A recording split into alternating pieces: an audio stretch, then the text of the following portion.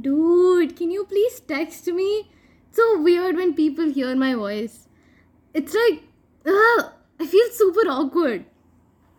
Okay, so I understand that you're kind of lazy, but all you gotta do is just move those jaw muscles and talk. It's not that hard.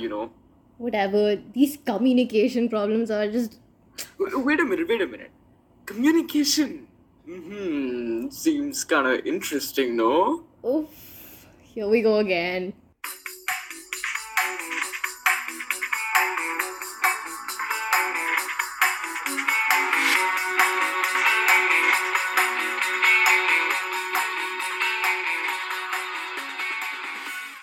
Communication is the way two people or a group exchange information or messages.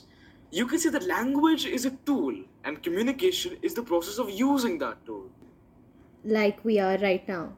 So basically, we're using a language to communicate. Exactly. So, in a way, languages capture unique conceptualizations of the world and have their own ways of constructing words, phrases, and sentences for communicating ideas. So we can also say that languages, in a way, are the reason we have evolved so much. Exactly. As we compare the words and structures of various languages, we come to a greater understanding of the world we live in. So linguistics helps us understand our world and helps the world understand us. So if you think about it, machines too are very similar to languages. They improve with time, experience, and large amounts of data. Just like a language evolves with popularity. So basically, when large populations, such as large data sets, are used, it develops faster and more efficiently. That's an interesting thought and a very nice way to look at it. And, come to think of it, technology has made it really easy to keep in touch with old contacts and has also helped strengthen relationships. Languages serve a similar purpose in our lives.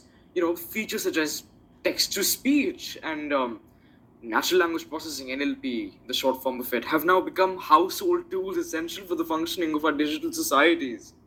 Yeah, exactly. So when technology and languages come together, they form this very powerful medium. And I mean, it's basically the whole reason why we are able to talk right now.